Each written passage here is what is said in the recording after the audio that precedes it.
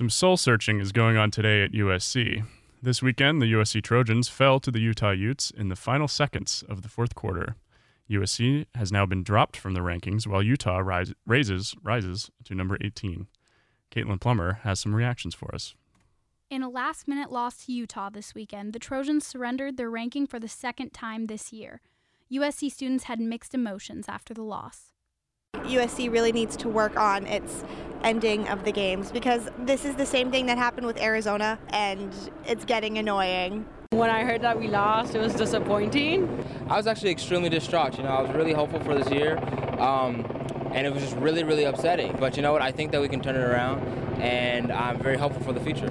Low morale is also a problem on the football field after the losses to Arizona State and Utah, says Scott Wolf, a USC beat reporter for the LA Daily News.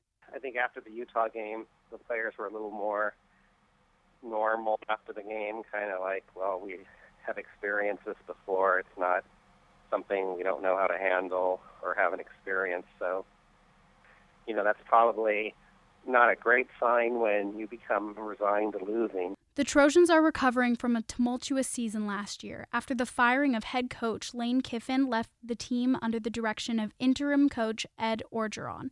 Wolf thinks the team's passion under Orgeron was one of the reasons for the team's overall success at the end of last season.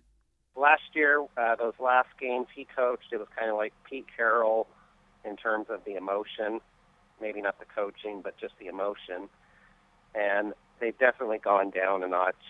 After the season ended, the Trojans did not sign Orgeron, but instead hired University of Washington head coach and ex-Trojan offensive coordinator Steve Sarkisian.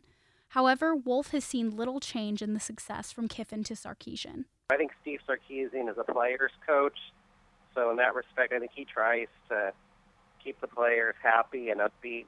Obviously, the end result is all that matters, so with a 5-3 record, that's, about what Kiffin probably would have been, so probably not a big difference. Looking to the future, Wolf sees opportunity for either forgiveness or disaster when the season ends. The two games at the end of the year are really going to judge the season in terms of the fans.